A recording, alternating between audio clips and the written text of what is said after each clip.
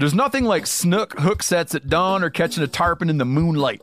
Find your next fishing trip made easy on fishingbooker.com and experience the magic of the Sunshine State or any other destination on your fishing bucket list. Book a blue water adventure in search of sailfish or go snapper fishing with the kids.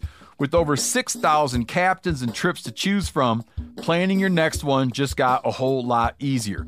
Download the Fishing Booker app on the Google Play or App Store or visit them online at fishingbooker.com to book your trip today.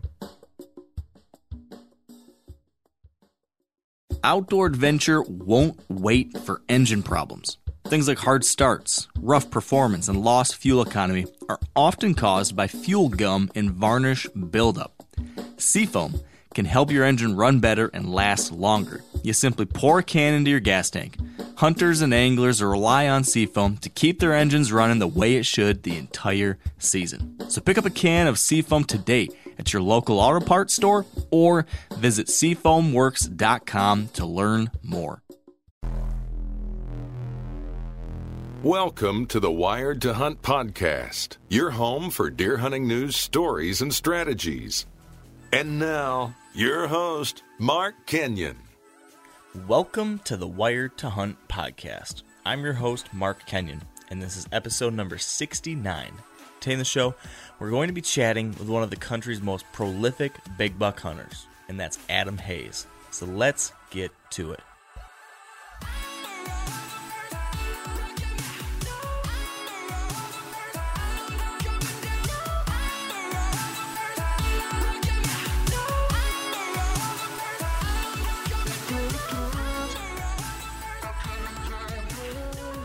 All right, welcome to the Wired to Hunt podcast, brought to you by Sitka Gear. Now, listen up, guys and gals. Today we've got a guest on the show who I've wanted to have on for months and months and months, and finally, it's actually happening. This guest, of course, as I mentioned just a few seconds ago, is Adam Hayes, and you might recognize him from the TV show Team 200 or his past appearances on shows like Whitetail Addictions and others, or in a bunch of different whitetail publications and books. But in a nutshell, what you need to know about Adam is that he is a ridiculously impressive hunter of big, mature whitetails, and specifically those biggest of the big bucks, because he's a little bit notorious for the fact that he has killed three 200-inch bucks.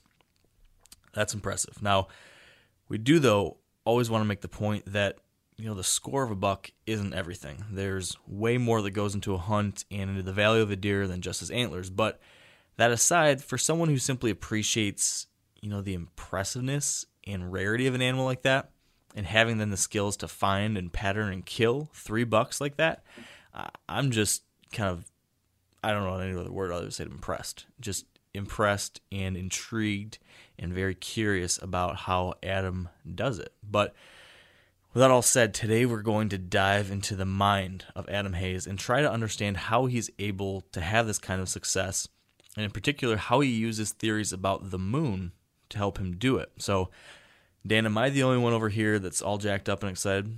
I'm jacked. I'm pumped up. I'm Good. stoked. I'm geeked. I'm happy. I'm excited. I think I'm out of words now. Yeah, I think this is going to be one of those episodes, too, because not only are you tripping out over there, but I just drank a Red Bull. So I'm pretty well hopped up on caffeine. Oh, this is a family show, Mark. Red Bull, while caffeine may be considered an addictive drug, but it's one of those PG caffeine drugs. Yeah, so, I had a Mountain Dew at work today because I literally fell asleep at my desk. Yeah, can't be having that happen. Speaking of desks, I just got back from visiting my old desk job. Oh yeah, what, like to rub it in their face? No. No, okay. Went back to the old Goog and talked to my old coworkers. And is that what they call it? If you work for Google, is that like, yeah, I went back to the old Goog today. I don't know. Said hi to some old buds. Might just be me that says that. But Okay. went there. It was fun to catch up with some friends and stuff. And they have free Red Bull. So, of course, I had to snag one. Nice. So that's good. But I'm very excited to talk with Adam. But I had a weird thing happen today. And I have to share this. Okay. I got the strangest text message I've ever gotten from another man in my entire life. I'm a guy. A guy text messages me today, and he says, "What kind of underwear are you wearing?" Yeah, I probably should have been more specific. Only you would ever text me that. Well, hey, I wanted to know what kind of underwear that you typically wore when you go out west. I should have definitely added more detail to that because I can see how that would be a little weird. I didn't even know what to say when I first saw that. Yeah, but I quickly came to assume what you were saying. I was hoping that's what you're talking about. Yeah, and that it was. I really don't care what you're actually wearing right now. So that was interesting. So that really started off today on an interesting note, I'll say. But anything deer related on your side of things of interest other than that? No, man. I tell you right now, I am busy. I'm just kind of busy with getting ready for the Western hunt. Yeah. Making sure I have all my T's crossed and I's dotted and all that stuff. And then, as far as whitetails are concerned, I'm kind of in a holding pattern right now until the next time I can check my trail cameras. I got 3 tree stands set. I have a couple more that I'll probably, they're places where I'll go in and I'll hunt early season. One time early season just to get a stand in there and then probably leave it alone until the rut. Mm-hmm. And then, our elk hunt.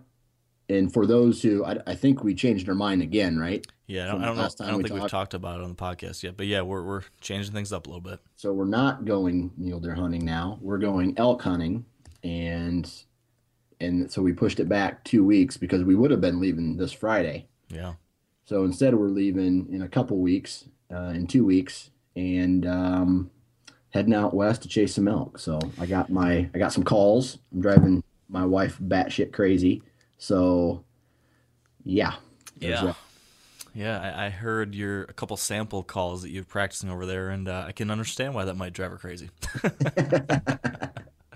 I do the same thing, though. My wife does not like it when I practice the cow calls. Right. It's cool, though. I don't know what's more annoying, a crying baby or an elk call, because whenever I blow my elk call, my son, if somebody's crying, they stop crying and they just stare at me. So it's like, for my wife, it's probably hell no matter what. But for me, I'm just like, hey, I hate when my son cries. I'm going to blow this elk call. And then he shuts up and he just looks at me. And when I stop, he just cries harder. So I actually just keep going with it. I just ride it out. Hey, it sounds like a solid strategy. Yeah. I like it. Yeah. The whole elk thing is a story longer than we probably want to go into, but you had some changes of plans, and now we're gonna roll with some elk in mid-September, which I'm pumped about. And real quick on my side, I did get one big whitetail related project done over the past couple days, but I actually didn't do anything. I think I mentioned to you when I got back from being out west for 2 months, my food plot weed control had not gone the way I planned, and the plots are out of control. Yeah. And all I have is a little tiny ATV disc to disc up my food plots, and I've got like 3 acres of food plots. But they were completely just grown up bad. So I knew there was no way I was going to be able to break that ground up and handle all that vegetation with just my ATV. So I sprayed it all about 10 days ago, 12 days ago, got it all killed off. But then I actually asked around the area to try to find if there's anybody who I might be able to hire to bring a tractor in and help me disc that up. So I got Ben over at Michigan Food Plot Services, a local guy here, come out and help, and that was great. Worked out really well for a super reasonable rate, and now I'm ready to rock and roll. I've got about 3 acres of fields tilled up and ready. So as soon as I get some rain coming here, which hopefully will happen in the next few days, I'm going to be spreading some seed and getting these plots growing. So it's later than I'd like it to be, but I'm kind of playing catch up and making the best I can after being gone. So that's my next big thing, is just going to be broadcasting a lot of seed and fertilizer and hoping to get this stuff growing soon. But Well, I hope it turns out for you and you get the rain you need. thank you. I'm definitely going to be doing some rain dances. Yeah, buddy. Well, I think, I'm going to add one more thing real quick. yeah. I recently got my very first article published in a magazine that I've written. Yes, that is awesome. And I want to take a moment here to actually thank you because how long? I mean, has it been a year yet? It's been over a year, right? For Wired to Hunt. Yep. And when you approached me and you're like, hey, I want you to be my co-host, first off, I want to say thank you for that opportunity. And second, it was, whether you know it or not, you had a little bit of you motivated me to try to continue my writing. So I want to say thank you very much for the motivation to kickstart my, I guess you'd say, writing career. Yeah. And I got my first article published in a magazine called Iowa Sportsman, and I'm pretty pumped about it. Yeah, so man, that's awesome, and you're welcome. It's been, I'm glad I could have helped in some small way, and it's exciting to see you taking that step. So congrats. That is super cool. So there's that. There's all the emotional stuff. There's the emotional stuff. Let's talk big bucks. Let's talk big bucks. I agree. Let's I say men are not supposed to show emotion, Mark. Men are not supposed to, we've talked about men's underwear. We've right? shared emotions. We've just too much today. Yeah, this has been a special show. So let's just quit while we're still ahead, maybe barely. Give Adam a call and start talking big bucks. But before we get Adam on the line, we need to briefly pause for a word from our sponsors of this podcast, Sitka Gear. Now, as we do every week, I'm asking Sitka product category leader Dennis Zuck a few questions. And today, I want to ask Dennis why Sitka Gear doesn't have some type of scent eliminating technology built into most of their gear like some other companies do. So here's Dennis on that very question. Yeah, and I get this one a lot, to be honest. And, we do have it in our base layers where we know we can prove that, stopping the bacterial growth within a garment where moisture occurs absolutely changes the scent. So it eliminates the scent at a base layer level. We really try to, and you'll hear, if you listen to some of our other podcasts, we talk about authenticity. We talk about not making claims around things we can't prove. And scent control is one of those things for us. If you start digging deeply into scent control, there's some things and there's some papers written on it where you talk about carbons. Carbons, the desorption process of carbon, where you're pulling that scent in, that happens, but it does saturate, as do most of these things. And a lot of people don't talk about what happens when my product saturates.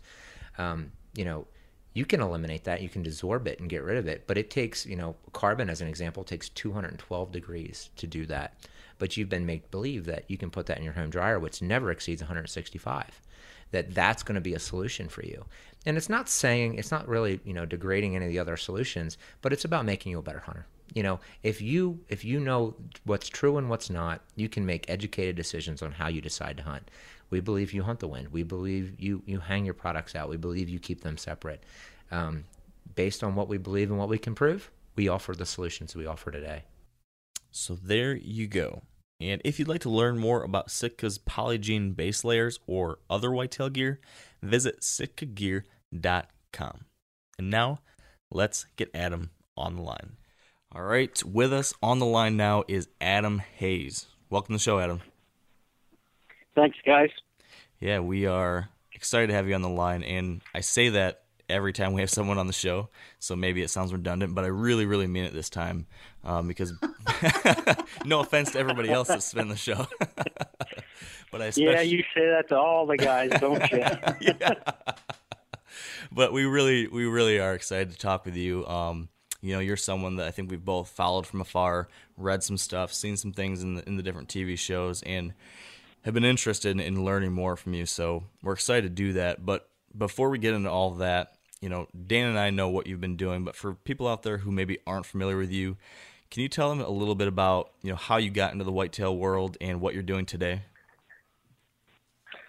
Yeah, it all started when I was 4 years old. My dad stuck a bow in my hand, and it's been downhill ever since. But I've been in the industry for a little over 10 years, producing various shows for various manufacturers.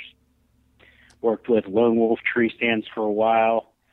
Worked with Tom Miranda, starting the Dominant Bucks program, and me and a few friends of mine started our own show actually 3 years ago, Team 200, and it was on NBC last year, Sportsman's Channel this year, and seems to be taking off pretty well. And then in the off season, I'm a licensed real estate agent, and I started a hunt lease program in Ohio and manage about 30,000 acres, trying to grow that program. So I stay pretty busy year round. Sounds like it. And busy in the good way, at least, with lots of deer-related stuff, so that's fun. Yeah. You mentioned Team 200, your relatively new show, and I've always assumed that kind of alluded to a 200-inch buck. And when a lot of people think about you, I think, they tend to think about the fact that you have killed 3 200-inch bucks, which is, pretty unbelievable. And I'm curious, to kick things off, and I want to dive right into the deer stuff without beating around the bush here. Of those 3 hunts for those 3 bucks, was there any one of those that, provided you the greatest lesson learned, where that really was like an aha moment for you? Was there one of those that really stood out? And if so, could you share with us that moment and that lesson? Well, I mean, they definitely all stand out in their own special way. Probably the last one, which was my biggest one. I chased that buck for just one season. It was a deer I didn't really have any history with other than the year prior to killing him. I had a friend in from out of town and on a late season hunt, and that deer came strolling in, and all I had in my hands was a camera, and you don't know how much it crushed me to watch him miss that deer. Oh, jeez.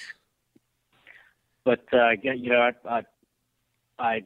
dedicated the whole next year to that animal, and tried to find the sheds, trying to get a look at that deer in summer, and just scoured every piece of cover up until the day I saw him in late October for the first time again. And it never ceases to amaze me how elusive those animals can be, even when you know they're there. I mean, how tough it can be to get a picture of one with a trail camera, how tough it can be to lay your eyes on one. And, an opportunity at an animal like that, that's 5, 6, 7 years old, whether it's a 200-inch deer or a 150-inch deer that old, I mean, they're just a different creature, and you got to really approach those animals from a completely different perspective. And it took me a long time to figure that out and approach the game differently. But yeah, they're just a different animal, and I guess that's the one that kind of stands out in my mind, is how difficult they are to get a look at, even when you know they're there. Because I only saw that animal in January, and then the following October I saw him 3 times total before I killed him, and that was it. Wow. Were you working trail cameras in between there to try to pinpoint his location? Yeah, I mean, I've walked every piece of cover trying to find some sign from that animal. I had trail cameras up everywhere, and I just could never lay eyes on him, Most of the deer I've hunted, I've been able to find in the summer in the soybeans, and I couldn't find him. Never got a single trail camera picture of him. It's kind of funny because in October I'd been hunting every day hoping to get a look at that deer, and the night that I saw him was one of those nights when you wouldn't expect to see anything at all. And I actually never saw any deer that night other than him. We had like 40-mile-an-hour winds, a huge front came in, and that animal came running out of a big pine thicket, ran 200 yards out into the middle of the field, and stopped and fed until dark. Oh. Not what you expect. Yeah, not what you expect at all. And I hunted him hard for a couple more weeks, and cornfield came down, just drove the block. Actually, a few cornfields came down that night, just kept driving the block, hoping to see him, and he popped out right at dark with a couple does, slid in the next afternoon, and actually hung the sticks in the stands, the Lone Wolf sticks and stand, that night at 3:30, and he stood up 80 yards away from me right before dusk, and I killed him. Wow. So just in that story right there, there's like 4 different things I'm already like curious about, but I maybe take it to the beginning here, and you've killed 300, 200 buck. You've had success with a number of other great big mature bucks, and like you said a minute ago, when it comes to these 5, 6, 7-year-old deer, it's a whole nother ballgame. So what are you doing differently than everybody else out there who's trying to kill deer like this that isn't able to do it? What do you think, if you could drill it down to a thing or two, what do you think that you do uniquely that's actually allowing you to get these shots? Well, the first thing that comes to my mind is I actually go out and find the deer before I start hunting them. I mean, I know a lot of people that have their farm or have their hunt lease and just hope that a giant deer like that shows up, and that's normally just not the way it works. You can wait a lifetime on a piece of property hoping a deer like that might show up, but you're never going to kill one unless he actually lives there. So I've actually gone out and located all the big deer that I've killed, first and foremost. You can't kill them if they're not there. So that's probably the first thing. And I know there's a lot of guys doing that, but that would be number one. Number two was, I started having a big change in my success on mature animals when I quit hunting the wins that were good for the deer, wins that were good for me, and I started hunting wins that were good for the deer I was after. And that kind of throws a lot of people when I tell them that.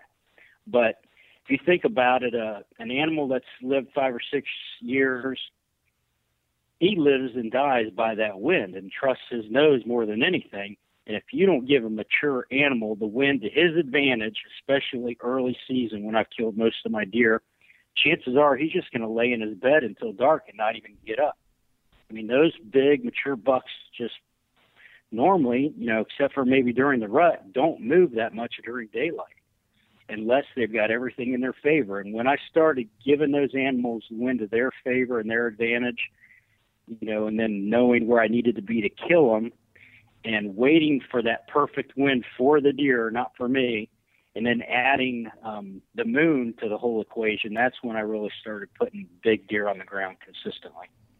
So let's drill in a little bit further. When it comes to, understanding the fact that the deer want the wind in their favor, can you share with us in detail, what you mean by that? And so, when I think about some of the common beliefs is that a deer always wants the wind in his face or quartering to his face, or there's certain beliefs about how a deer likes to come back to his bed, or certain beliefs about how a deer likes to come to feeding. Can you share with us what you believe they do when it comes to using wind when either traveling between bedding or feeding, or vice versa? Well, I mean, they're going to use it to their advantage one way or another, whether it's, walking straight into the wind or, working a crosswind to scent check a field before they come out. I mean, one way or another, a mature animal is going to be using the wind. The trick is finding somewhere along that travel pattern where you can actually get within bow range of him while he's using the wind at his advantage.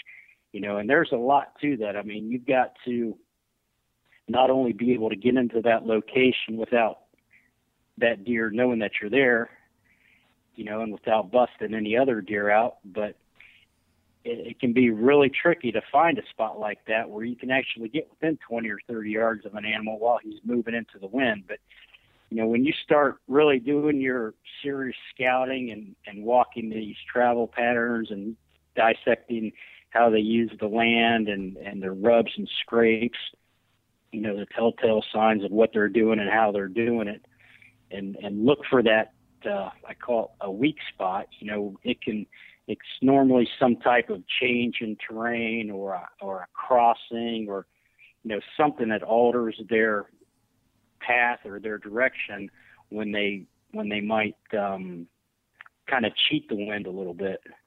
I mean, those are the spots that I'm looking for when I'm looking for a place to kill an animal. And they're not easy to find, but they're out there.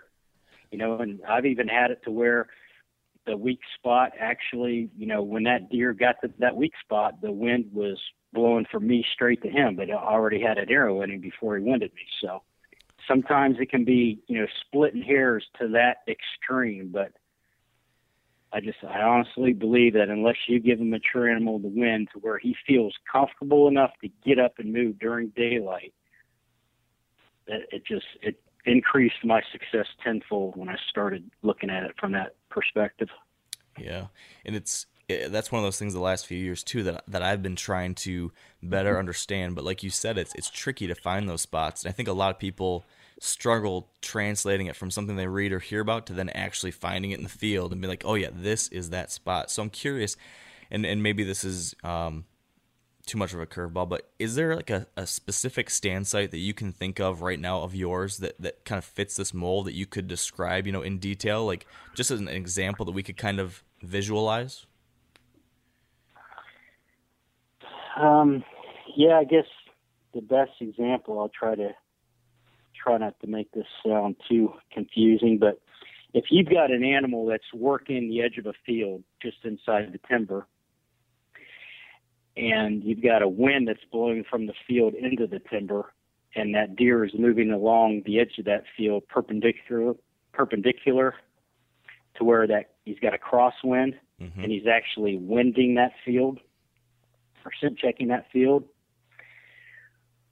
One of the big deer that I killed was doing that, and where I was able to kill him was where he stopped moving in that direction and turned to go into the field. Now, his bedding area was back behind this, edge of this field. So when he come out of his bedding area, he's walking straight into the wind. He gets to the edge of the field. He turns and starts working the edge of the field with a crosswind. So when that deer got up out of his bed, he's heading towards his food source, wind in his face. He gets to the field. He starts moving left to right with a crosswind so he can smell everything in the field. And then when he stopped about 100 yards down and turned, that was where my stand was at. So really, that deer was doing everything perfectly. He got up out of his bed, wind in his face. He got to the edge of the field. Instead of going out into the field when it's still daylight, he's working the edge of it just inside the timber like a mature animal will, rubs and scrapes all along inside of the timber. And if I would have been 100 yards down that trail to where he was directly into the cover from where I was, my scent would have been blowing right into him. But I knew by reading the sign I needed to be down his trail to where he turned and came into the field so that my wind was blowing in the same direction he was coming from, but it was just, 100 yards down through the timber.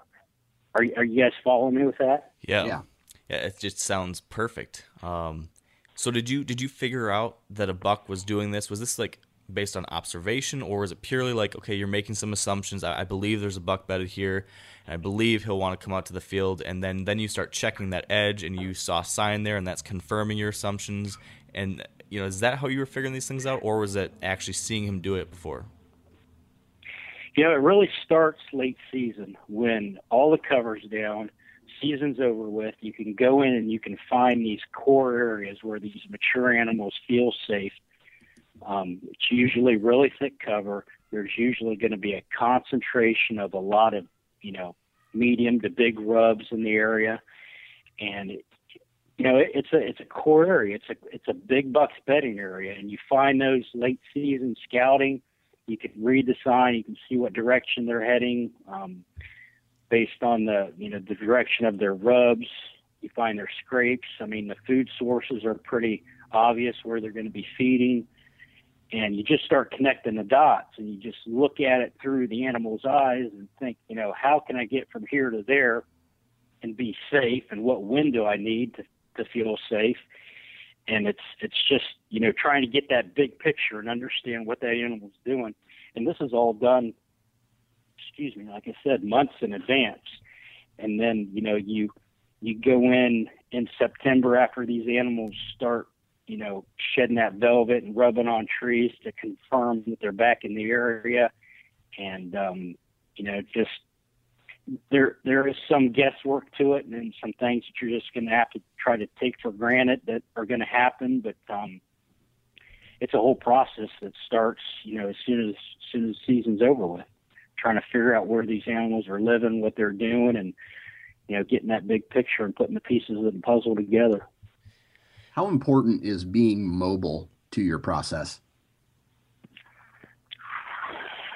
I love to have my stands in advance in a tree, 2 or 3 months before season, if it's at all possible. But, man, things change almost on a daily basis, especially after season starts, with food sources changing, crops being harvested, hunting pressure.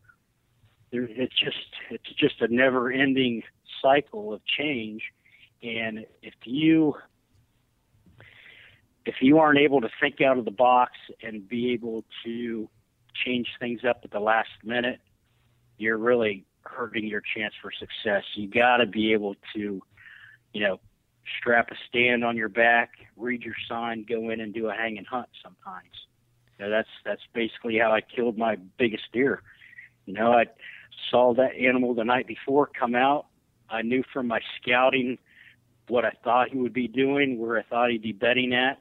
Went in, stand on my back, read the sign, picked the right trail, and had equipment that I was actually able to hang in a tree quietly enough with that animal bedded 80 yards away that I was able to kill him.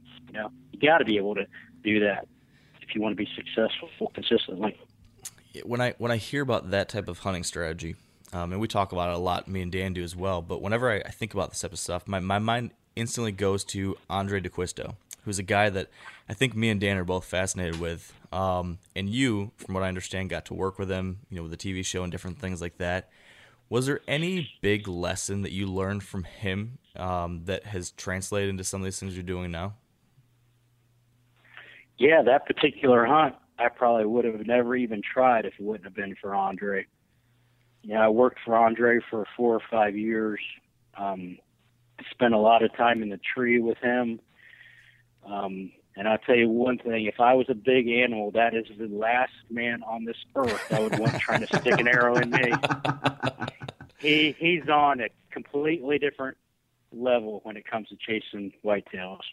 Yeah, that's what it seems. We're I think we're kind of fanboys, me and Dan are, of everything that guy has done, and just really interested in how he processes these types of situations and figures out where to go, when to go there, how to pull it off. And it sounds like you're doing a lot of the same things, which is pretty cool stuff. I know that one of the things you mentioned a little while ago, before we got into this whole piece of where to set up, is the moon, and thinking about, in addition to how are the deer using the wind in their favor, you also mentioned that you're paying attention to the moon, and that's helping you determine when to move into these places. So I'm curious, and I've got a lot of questions around this. Can you give us a high-level overview of how you think the moon influences deer, and then how you then have a strategy based around that? Can you give us the high level, and then we'll kind of dig in from there? Yeah, I got into some moon theories about 20 years ago. Good friend of mine, Jeff Murray, who passed away a few years back, had some really out-of-the-box theories when it came to the moon. He wrote a really interesting book about it. He interviewed Miles Keller in that book, which I've learned and picked up and implemented a lot of his strategies into my hunting. But Jeff's theory basically was that there's 4 peak moon times every day. You have the rise and the set, and you have the overhead and underfoot. And I've done quite a bit of research on it over the last 20 years. And when that moon is directly straight up or straight down, overhead or underfoot, that's when it's the closest to the earth in its rotation, and that's when it has the most gravitational pull. I mean, it has a big enough impact on the earth that it triggers tides. A lot of people believe it triggers fish to feed. And after watching it and paying close attention to it for 20 years, it has a significant impact on mature animals. It's basically a natural, instinctive pull or urge for animals to get up and feed. And after, paying attention to it for this long, I've seen it happen so many times that I believe in it more than anything else. Most of your deer in a deer herd are going to move at dawn and dusk regardless. Your does, your fawns, your immature bucks, they're going to move, within an hour of daylight and dark every day, pretty much. A mature animal is not going to do that every day. A lot of the times they're doing it, they're going to be doing it after dark, especially during hunting season. What I found is that there's a handful of days each month when those, I call them red moon times, when those moon times occur at prime time. When that moon is either peeking straight up overhead or underfoot within 2 to 3 hours of dark in the evening or daylight in the morning, those are the days that those mature animals, you're going to have your best chance of seeing those mature animals move during daylight. Because not only do they want to normally move at that time, but their senses or the past history and confrontations with hunters have changed their pattern to move under the cover and security of dark. Those days when that moon is actually pulling them naturally to get up and move a little bit early when they normally want to anyway, and then you give that animal that perfect wind that I was talking about before, it's almost like it's too much for that animal not to get up. Because if you think about it, that buck's laying there. He wants to get up and feed. He's got the wind in his favor, and then he's got the moon on top of that pulling him to get up within an hour or two of when he normally wants to get up and move anyway. It's like too much of a natural urge for them not to do it. And I shot my ninth Boone and Crockett animal with a bow last year, and all 9 of those animals have been killed on days where those moon times peaked at prime time in the morning or the evening. I believe in it so much that I use it in the summer, even when I'm trying to get a look at a big mature animal in development. Because anybody that's spent any time watching soybean fields in the summer knows that a giant deer doesn't like to be seen even in the summer when he knows it's safe.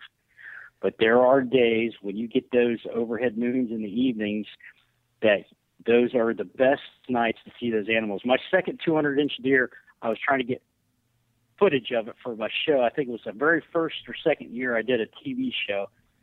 I knew how big that deer was. I was desperately trying to get some footage of him, and I sat 51 nights in a row trying to film that deer. And I swear to you, the only 2 nights that animal came out with enough daylight to film were right on those times on that moon guide. I even predicted it to a couple of my friends, and they thought I was nuts. But I knew that was going to be the nights I got video footage of them, and I did. I've got the video footage to prove it. I'll show anybody the dates and times of the animals that I've killed in relationship to the times off Jeff Murray's moon guide. I even went on the internet and looked at the 2 biggest bucks killed in the country last year, 2 giants from Iowa.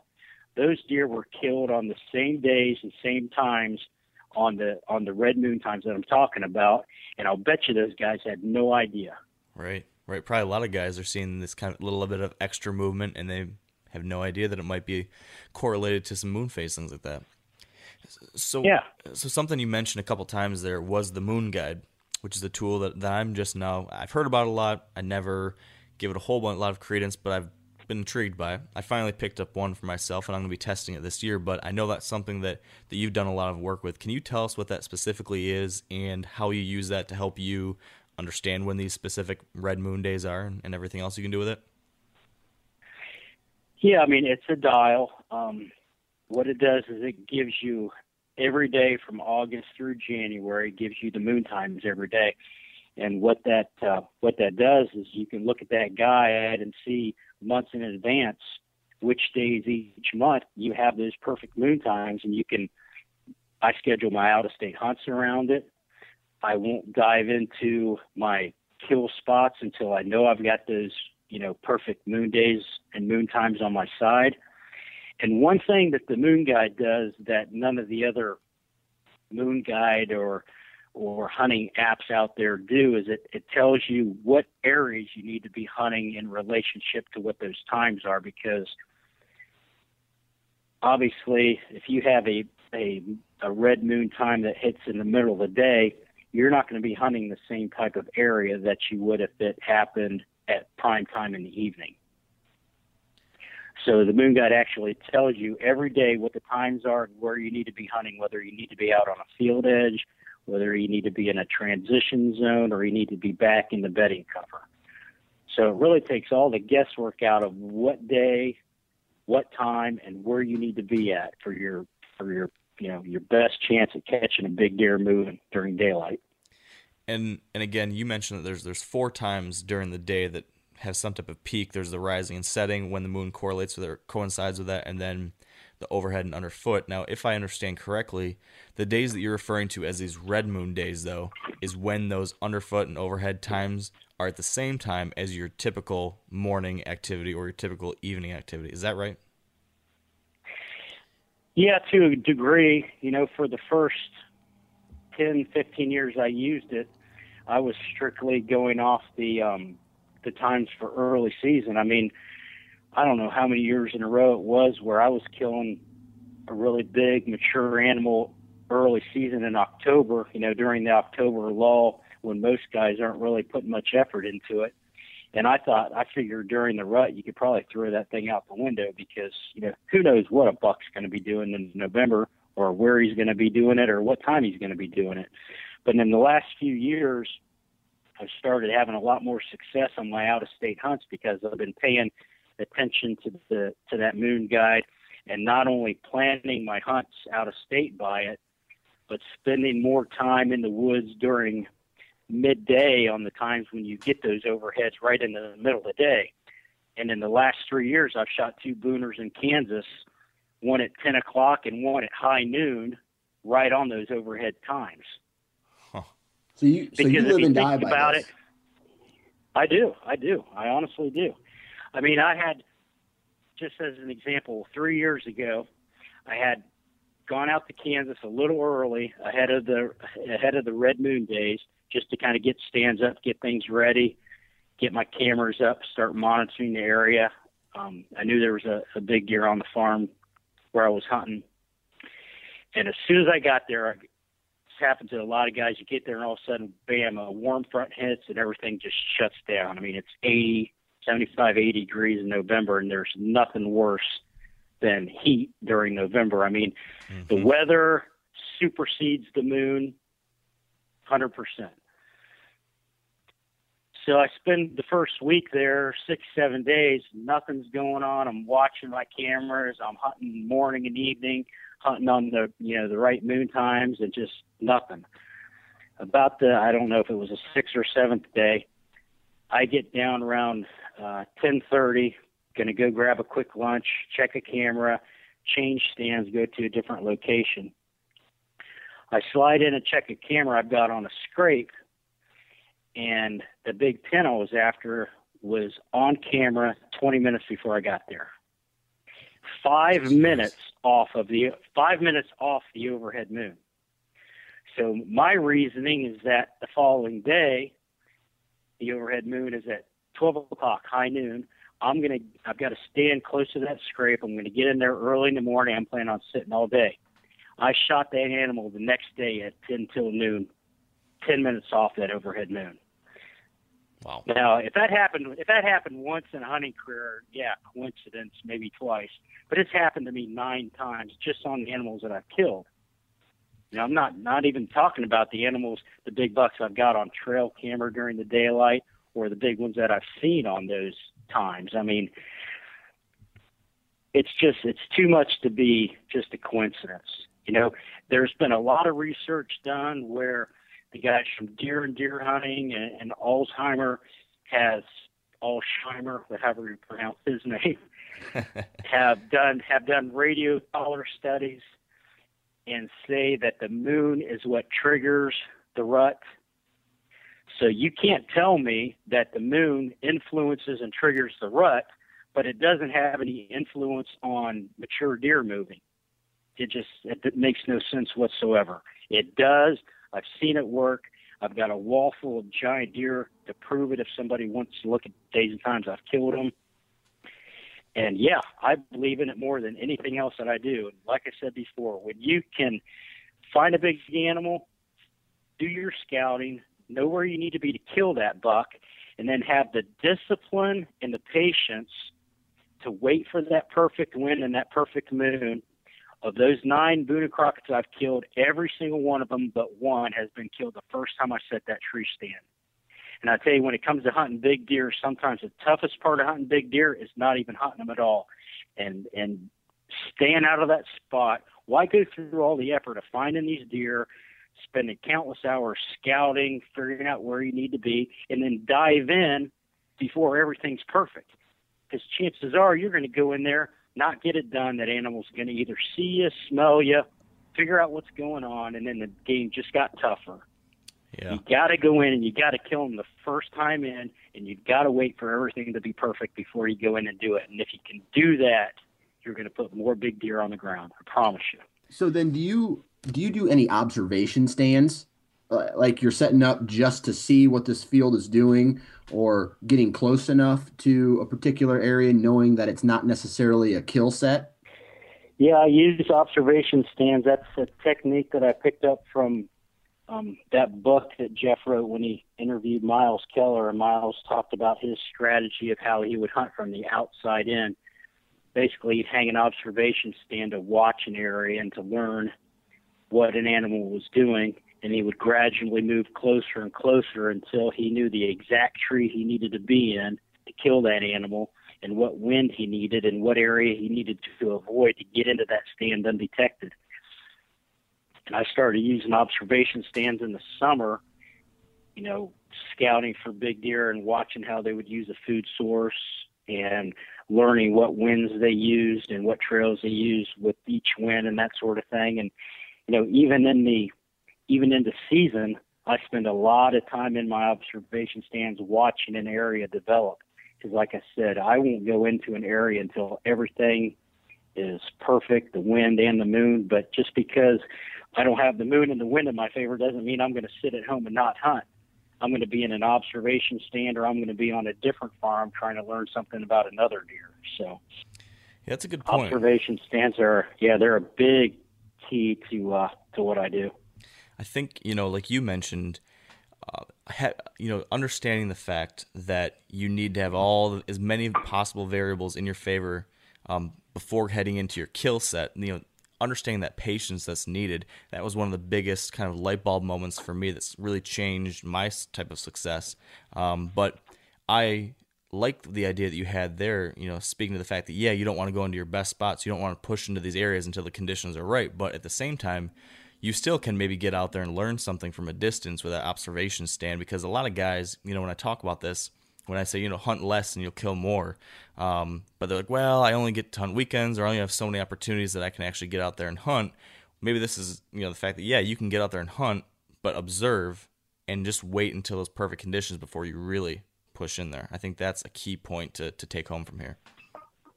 Yeah, exactly. And that's what makes something like the Moon Guide even more important to a guy. Not everybody gets to hunt every day of season. Like somebody like myself, they've got a week or two of vacation, or they've got, certain evenings or weekends that they don't have, obligations to the family, and they have limited time.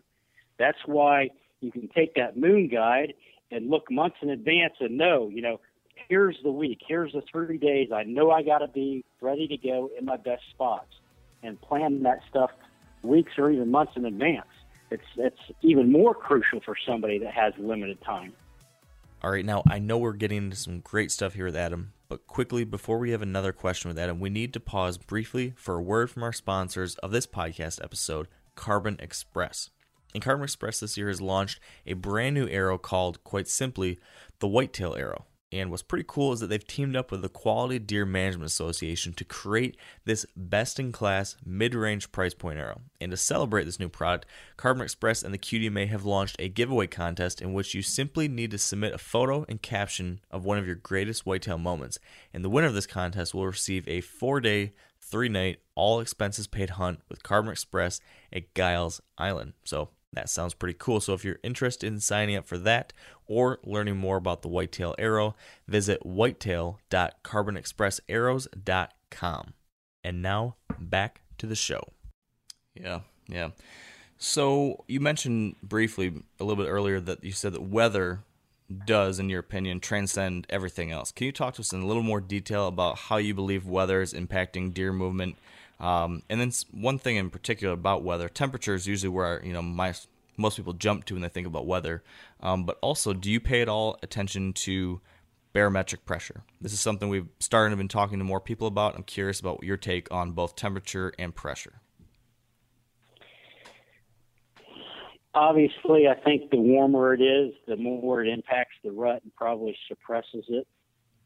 I mean, I don't like to be out moving around when it's really hot out, so I'm sure a deer with his winter coat on doesn't like to either. You know, I've spent a lot of time hunting up in Canada, and those big animals up there, they just will not move until it's brutally cold. You know, they're more comfortable moving with the cooler temperature. So I definitely believe there's something to the fact that the warmer it is, especially during the rut, the less the deer are going to move. You know, I have noticed it seems like during high pressure seems to be a little bit more deer movement, but I can't honestly say that I've paid as much attention to that as I have the moon. You know, I definitely hunt, you know, at the beginning and the end of any type of fronts that move through. You know, I've seen increased movement, you know, on weather fronts when they come in and after they pass through. But yeah, I hate to say a whole lot about barometric pressure and that sort of thing because I really haven't paid that much attention to it. I've just had such good success with the moon and figuring out through trial and error what's worked for me over the years that I just haven't let that sort of thing impact my decisions when it comes to hunting a whole lot.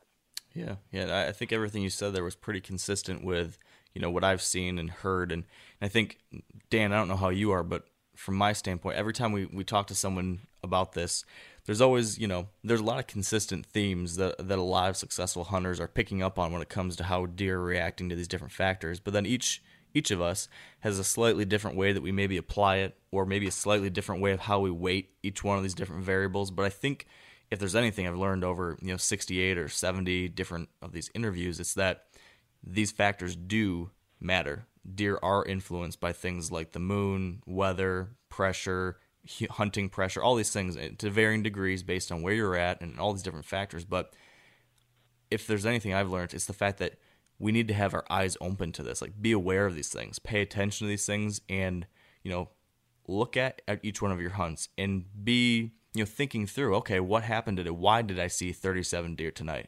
Or why was it that giant buck did move yesterday?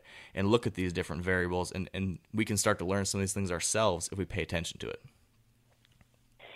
Yeah, I mean, it's funny how many people I talk to about the moon, and I start telling them, you know, about my history with it and my observations over the years, and they start thinking about it and said, yeah, you know, I just driving down the road and see deer out in the middle of the field and wonder, what in the hell are they doing out there in the middle of the field at this time of the day? Well, yeah, it was probably because there was an overhead moon in the middle of the day. Yeah. It's just funny how much attention guys pay to gimmicks and how little attention they pay to something like the moon that has an effect on the entire planet. And they're not open-minded enough to think, well, maybe that same thing that influences tides does have a little bit of influence on when deer move. Yeah, I would definitely say rather than getting overexcited about some kind of call or attractant or any other thing you can buy in the store, I would much rather be paying attention to what Mother Nature is applying and that what deer deal with every single day. Understand that stuff first before you start getting too excited about any little extra gizmo you can get. Yeah, I mean, I'm not trying to be hard on anybody or point a finger at anybody about anything like that. There's a lot of great products out there, but yeah. You hit the nail on the head. It's about Mother Nature and really paying attention to what's going on with Mother Nature and the natural world of the deer. Yeah. To piggyback on that question right there, you know, like an animal, they kind of have a sense. Do you think like really good hunters have, and maybe I just ask you this question, do you kind of have a gut feeling when you walk into the timber like, you know what, I don't need to be here, I need to be 20 yards further this way. I mean, do you have like a sense or a gut feeling that is just like it's almost overwhelming to you? Yeah, and I wish I would have paid more attention to it over the years. Yeah, Can you explain that a little bit? I mean, I know you use the moon, you use the weather, we use all this stuff, but so do I, and so do other hunters, and I just feel that there is there's, I guess what I'll say is some guys get it and some guys don't, and there's this mysterious line that it separates really good hunters and the term good hunter is kind of funny, but guys like you from guys like everybody else, if that makes sense. I don't think it's anything that I have that somebody else doesn't have.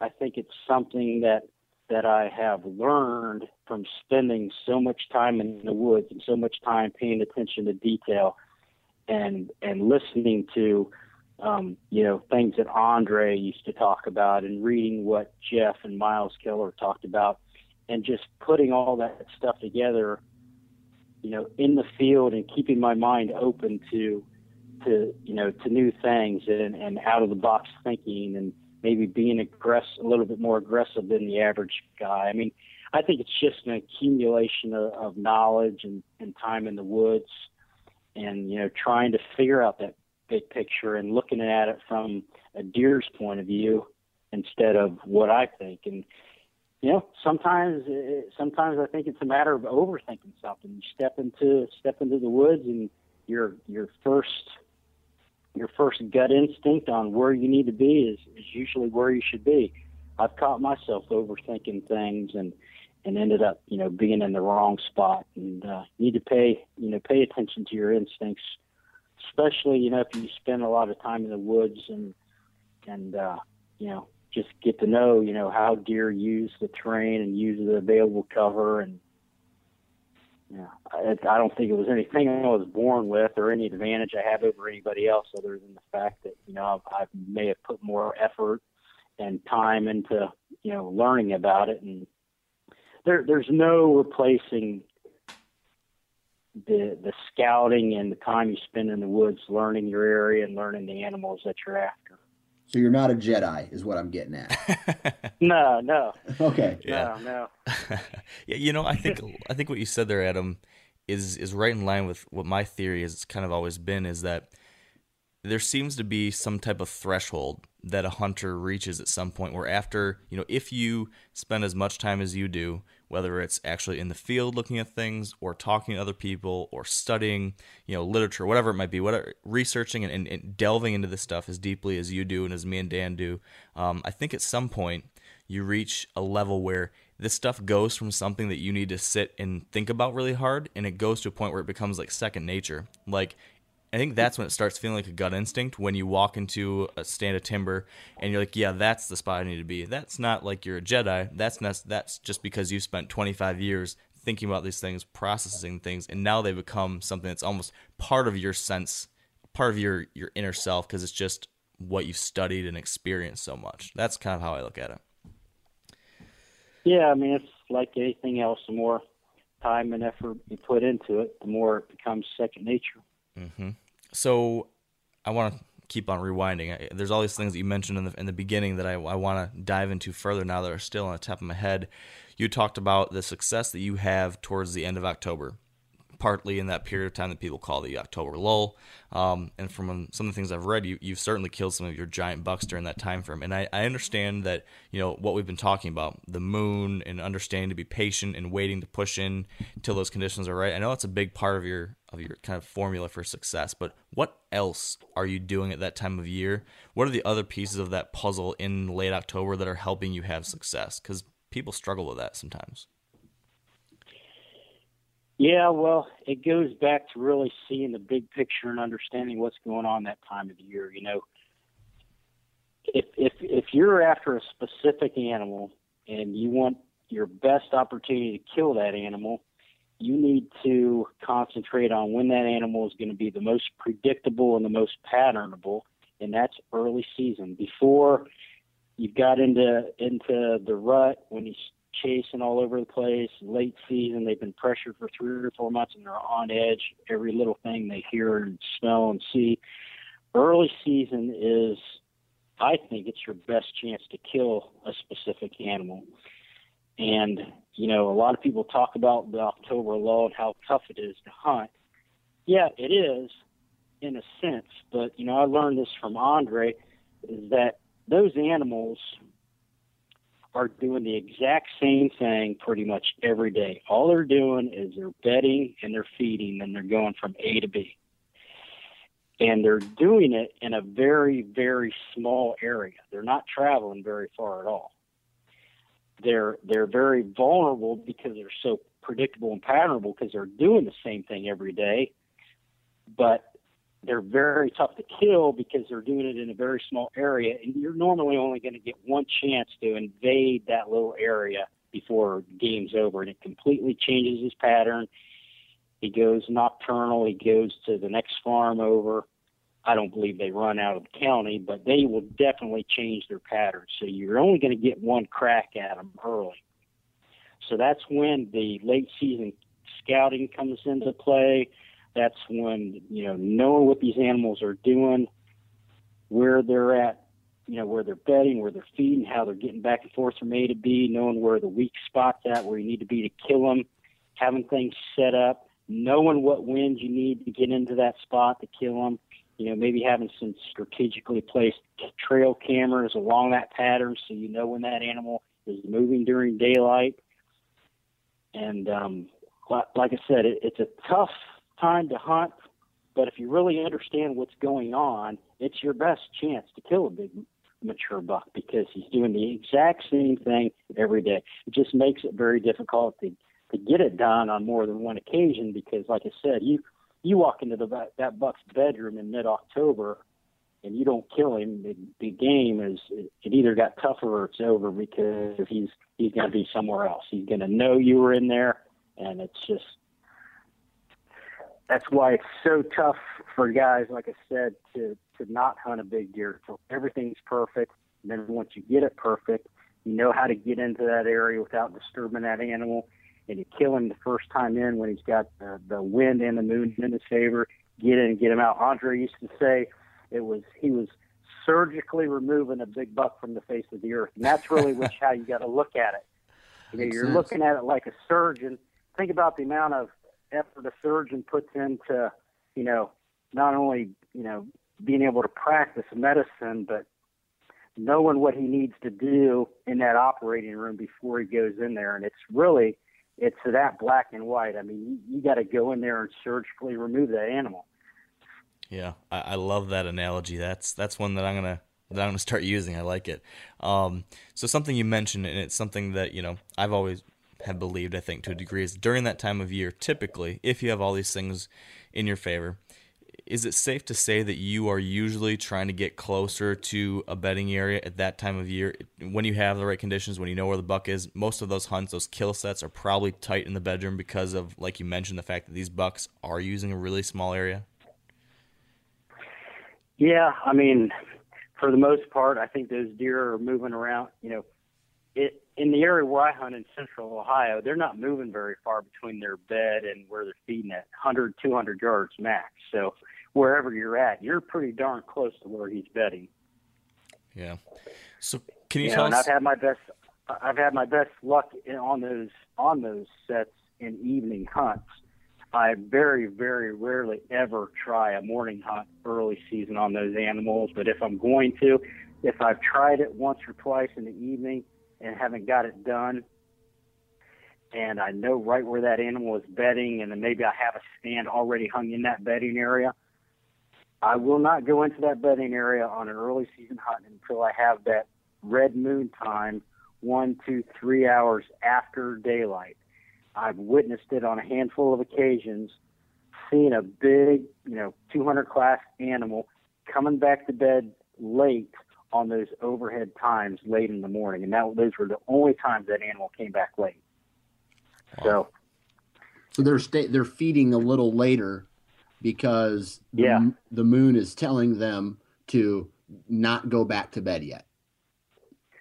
Yeah, instead of, that moon time hitting in the middle of the night, and they fed and they're laying down and starts cracking daylight and they're heading back and get into their bed, before shooting light, they're actually feeding closer to daylight, and you have a better chance of them feeding, into daylight and coming back just a little bit late.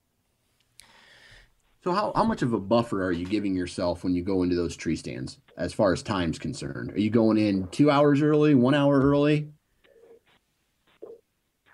You talking about mornings or evenings or both? Mornings. Well, mornings, I'd like to get in super early because I want everything to have a chance to calm down. And if I go in and try to dive into a bedding area in the morning, I'm taking my time. I don't want to break a twig. I don't want to bang my bow up against the stand. I don't want to do anything. I'm doing everything in slow motion because you just can't make any mistakes in a bedding area in the morning. So I give myself twice as much time as I think I need to get into my spot undetected. Literally tiptoeing into a spot and, giving myself an hour before daylight for everything to maybe calm down a little bit, and just to make sure that animal is nowhere close to the bedding area if it's at all possible when I get in there. Yeah. So kind of related to this, a topic that I've heard, we keep on going back to him, but something I've heard Andre talk about a lot, not a lot, but several times, is this idea like the bump and dump, I think he calls it, where if you happen to bump a buck out of his bed, you go back in and set up right over top of that bed or right in the area now that you know where he was bedded and try to get a stab at him the next morning when he comes back. Is that something you ever tried?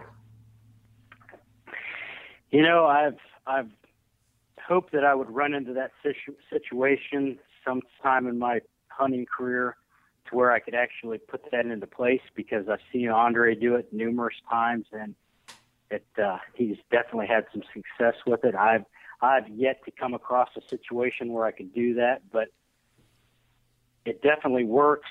And I know a lot of guys that have tried it, but they miss the point of being in there the very next morning, because if you go in there, and this was always my mindset before I talked to Andre about it, is you go in there, bump that deer out of his bed, then you got to go back to your truck or go back home, get your stand, get whatever you need, go back in later that day or the next day to hang your stuff, clear some shooting lanes, give it a couple days to cool off, and then go back in. Well, in the meantime, that buck has come back in there, smelled that you were there, saw, some lanes trimmed or whatever, picked up on your scent, and he's not coming back.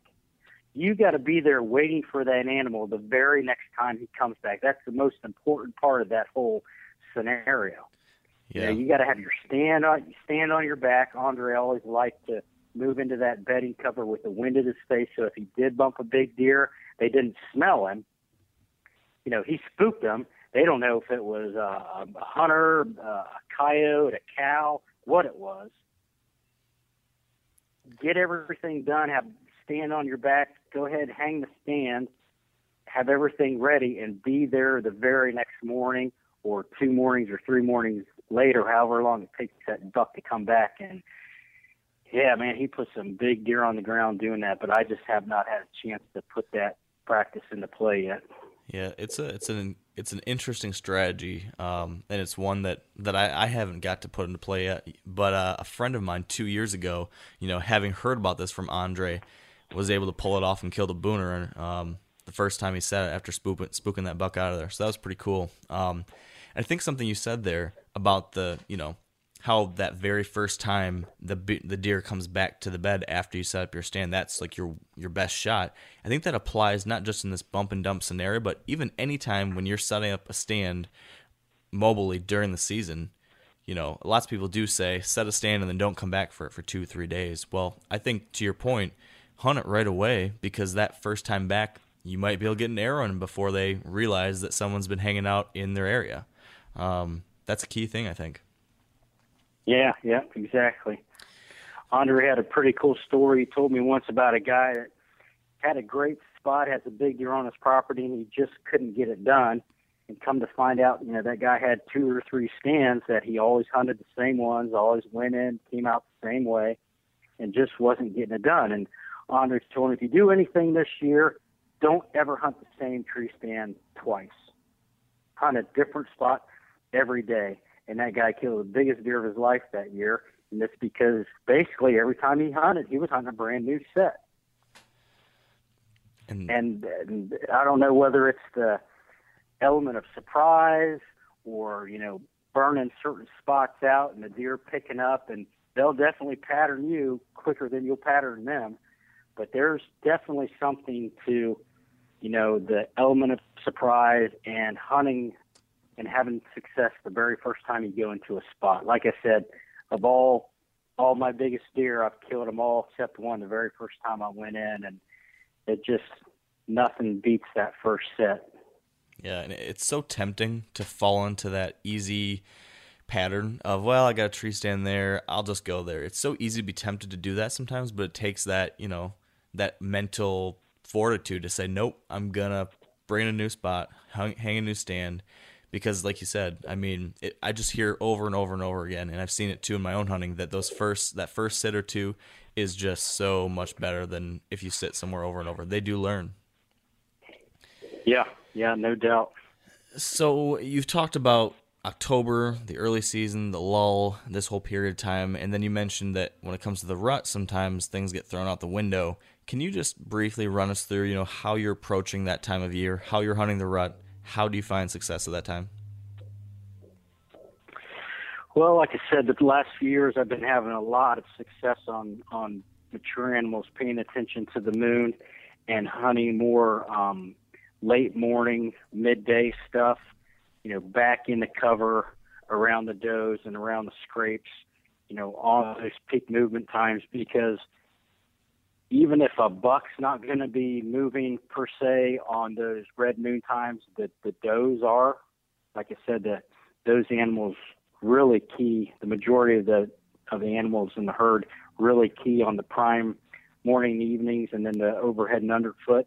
And if the does are moving on that in the middle of the day, the bucks are going to be following them. So it's really about being in the woods, being in the right location at the right time, according to the moon. That's really been my go-to for early season. And I kind of, started adapting that to the rut. I struggled with the rut for a long time. I mean, I didn't kill a lot of my deer other than October for a long time, and I don't know if I was hunting in the wrong spots or what the deal was, but I just never had a lot of success with the rut until I started adapting the tactics that I use for early season, and it's just a matter of tweaking that a little bit, still with the good winds and the good moon, but being out there midday on those times when deer are going to be up and moving, being in the right spot. And I don't think I can really attribute it to anything else. My tactic is to know the best weeks according to the moon to plan that hunt. And then when I'm out there, to make sure that I'm in the tree in the best spot that I can find when, peak activity occurs according to the moon. So here's a question. There's some certain times of the year that traditionally tend to be the best for deer activity. That first couple weeks of November is what I typically think of as being that prime pre-rut activity where deer are on their feet, assuming there's not some crazy warm front or something.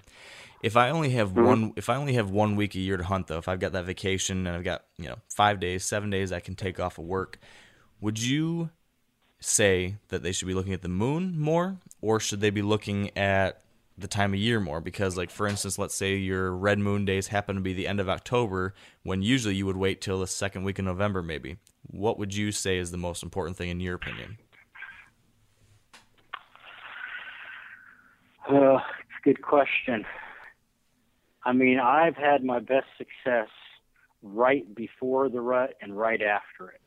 Not so much peak rut, but right before it, that last few days of October, first part of November, right before those big deer get locked up with a doe, and then right afterwards when they are out trolling looking for, those last couple of does coming into heat. If you pay attention to the predictions that the deer and deer hunting and those guys make about the rut and every day, and if you know anything about their theories behind it, they say the second full moon after the autumn equinox is what triggers the beginning of the rut, and then your peak breeding is going to happen 8, 10, 12 days after that. That gives you a general idea of when that peak breeding is going to occur. And I want to be hunting obviously as much as I can, but mainly before that and after that.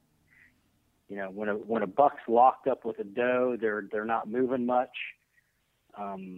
And I think I've had my better luck right before and right after. So I prefer, late October, early November, and then towards that third week in November when those bucks aren't locked up with the does anymore, and they're on the move, trolling, looking for another doe, responding to the calls a little bit better. Yeah, that's an awesome time to be in the woods, that's for sure. So yeah. I would, if I was selfish, Adam, I would say I want to sit here and talk to you for about 2 or 3 more hours because there's a lot I still have questions about, and that I'm loving what we're talking about here. But we are coming up on time. So that said, Dan, do you have any final question for Adam before we wrap it up? Yeah, just one really quick one. I know we talk a lot about nature, about the wind, the moon, and all that stuff, but do you have any guilty pleasures as far as products are concerned, like any scent elimination tactics or any, quote unquote gimmicky products that you just feel comfortable with? Well, I mean, I take my products pretty seriously, and I learned my lesson with inferior stuff when I started using the Lone Wolf products, and I never realized how much of a difference it can make when you use a real quality product, like a Lone Wolf tree stand, because nothing's going to ruin a hunt quicker than a squeaky tree stand. And the night that I was able to go into an area, stand in sticks on my back and hang it in a tree quietly enough that a 208-inch non-typical was bedded 80 yards away and he never knew I was there, I mean, that speaks volumes about that product. And, these days there's a lot of great bows on the market. I don't skimp on my arrows at all. I think that's probably one of the most important products that I have. I've been shooting Black Eagle arrows the last few years, and I'm probably the world's worst shot, if you want to believe that or not. I have the shakiest hands in the world, so my equipment's got to be finely tuned. And I don't skimp on arrows. And when it comes to scent elimination, I've used a lot of different stuff over the years through trial and error, but I'm religious about, cleaning my stuff, keeping it all scent free from the washing machine and dryer all the way to the field. And then, when I'm actually in a tree, I think I've come across if there's a bulletproof system out there for beating a deer's nose, I believe that it's a combination of using an ozonics unit to cover up my scent or kill it. However that ozone works, it works. I've only used it the last few years, but I can count how many times I've been winded the last few years on one hand. I just never would have believed it until I tried it. But using that in combination with the Conquest Evercalm, which is just it's a deodorant stick type lure that just smells like deer. I know Doug Roberts, the owner, personally. I've been to his farm. All of his products come from his personal deer herd. It's the real thing. And when I started using that stuff, I can't tell you how many deer would actually come to my set smelling something and looking for that scent. Huh. I mean, I put that stuff on my boots to cover myself going into my stand. I'll put a little bit on it, a little bit of it on branches or trees in my shooting lanes to stop an animal. And then when I get up in my stand, I'll rub a little bit on the tree around me, and that ozonics unit could be killing that at the level that I'm at. But I'll take the cap off of one of those deodorant sticks of that Evercalm, and I'll scrape it off, and I'll toss it in 3 or 4 different directions from where I'm at in my stand, toss it onto the ground. And when I get down in the evening, it's like there's a pocket of deer scent around my tree. And when I've had so many deer come through, and when, you know, I'm sure you've seen it happen, they get into that red zone and they smell a little bit of something.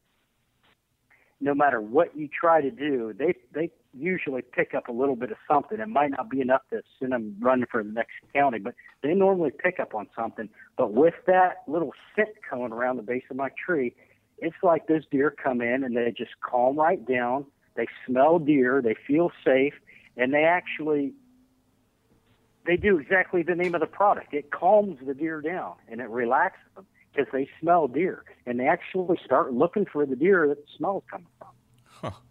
And usually just that little bit of smell around my tree has been enough to stop those animals enough for me to get a shot at them. And I film most of my hunts myself. I don't use a cameraman. I can't tell you how crucial it is to have an extra second or two when I'm trying to run the camera myself and stick an arrow in a deer. I mean, I need all the help that I can get, and that has really helped me tremendously. So, yeah, when it comes to scent, I don't know how you could beat the combination of the Ozonics and the Evercalm. Yeah, I haven't used the Evercalm personally, but Dan and I both have seen success with the Ozonics, that's for sure. I think we are right in the same boat with you on that. So, that said, man, like I mentioned, I would love to keep talking with you about this stuff. So if you're ever interested, we'd love to have you on again, Adam. I think there's a lot more we could cover. But yeah, sure. Are you going after number 4 this year?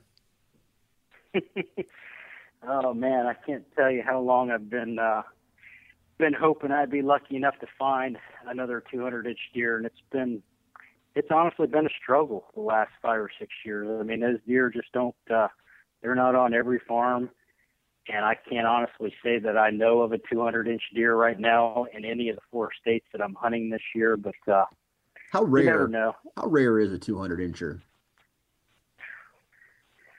Well, I don't know if anybody's going to believe what I have to say when I've got 3 of them on my wall. Yeah. Yeah, they're a rare animal. I mean, I killed my first one in '99, so they've been pretty spread out. You know, I don't have a special golden farm anywhere that's producing 200-inch deer. I've had to get out and find them and hunt them, and it's been a while since I've seen one. But I don't know, man. I sure would like to think I could get a crack at one more. Well, I think 3's enough for you. It's time to share the wealth and maybe pass one our way. I'm not going to get any sympathy from anybody on that one. Well, I do hope that you do get another crack at one, and when you do, hopefully we can talk about it here again. So, Adam, thank you so much for your time. This has been an awesome conversation, and I know that I've learned a lot, and I'm sure our listeners have too. So thank you for that.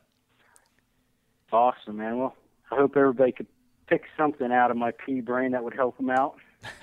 We definitely did. Well, make sure anyone who's listening, be sure to check out Team 200 on the Sportsman channel. What time is that on, Adam? 3:30 on Sundays. Okay. All right, and I think some of your previous episodes are available online too. Is that still right? Yeah, you can see all the previous episodes on our website at 200inch.com. Cool. I've watched a number of those and really enjoyed them, so would definitely recommend you guys check it out. So, Adam, good luck this season, and hopefully we'll hear from you again soon. Yeah, thanks. Good luck to you guys, and be safe this fall. Thanks a lot. You too.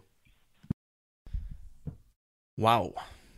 I don't know about you guys, but I think we got a absolute boatload of helpful information there from Adam.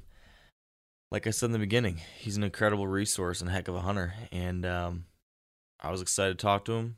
I'm excited after talking to him, and now I'm ready to go out and apply some of the stuff in the field, which fortunately won't be too long. It's just a matter of weeks until the hunting season opens. So that said, we are going to wrap this show up. I do have one exciting announcement, though, for you, and some of you probably already know about this, but if you did not know, I am launching a brand new podcast through Wired to Hunt, but different than this Wired to Hunt podcast. That new podcast is called Whitetail Q&A, and it's going to be a twice-a-week podcast, and it's going to be short. So instead of these big hour and a half long episodes, these are going to be like 10-minute episodes or 15-minute episodes at the most. And what I'm going to be doing is we're actually going to be listening to a listener-submitted question. So a question that you guys have, someone will actually send in a question, record it through audio. There's a little voicemail app I'm using, so you can send in your question. We listen to it, and then I'll answer your question on the air. And that's the whole show. Listen to one person's question, and I answer that question. Or I bring on an expert guest who answers that question. So we've launched Whitetail Q&A this week. We've got our first 3 episodes up online right now. So you can go to wiredtohunt.com/whitetailqa, and you can listen to those first 3 episodes. And the podcast will be available on iTunes. We're just awaiting approval right now, but be sure to check in on iTunes frequently over the next few days or week and search for Whitetail Q&A. And whenever it does pop up on there, if you could, it'd be unbelievably appreciated by myself. If you could go in there, leave a rating or review after you listen to the shows, and let us know what you think. We love that feedback. We need that feedback to learn, what we can do better. So thanks in advance if you can do that, and also make sure you subscribe. Speaking of that, of course, if you'd like to, we'd love to see a rating review of the Wired to Hunt podcast on iTunes too. So thank you for listening to this show, for checking out Whitetail Q&A, and for all of your support and feedback. It just means the world. So hope you enjoyed the show. Hope you learned something. And of course, until next time, stay... Oh, I can't say that yet. We have forgot one thing today. I'm getting ahead of myself. Rewind the tape. We need to thank our partners, our sponsors of this podcast, who do help make this thing possible, even when I say crazy things and I forget what I'm doing. So we do need to thank Sitka Gear, Trophy Ridge, Bear Archery, Redneck Blinds, Huntera Maps, Ozonics, Carbon Express, Lacrosse Boots, and the Whitetail Institute of North America. So thank you to all those guys, and sorry I almost forgot you. So now, back to what I was saying. To all of you out there, until next week, stay wired to hunt.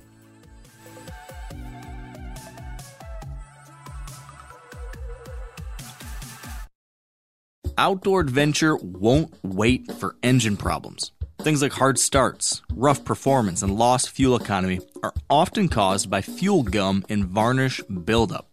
Seafoam can help your engine run better and last longer. You simply pour a can into your gas tank. Hunters and anglers rely on Seafoam to keep their engines running the way it should the entire season. So pick up a can of Seafoam today at your local auto parts store or visit seafoamworks.com to learn more. I'm sure a lot of you guys remember the old ceremonial hunting tradition of eating the heart out of the first animal you kill. Meat from those organs are among the most nutrient-rich foods on the planet. You can get those same benefits your ancestors craved via convenient daily capsules from Heart and Soil. Find out more at heartandsoil.co. And remember, use code MeatEater for 10% off your purchase.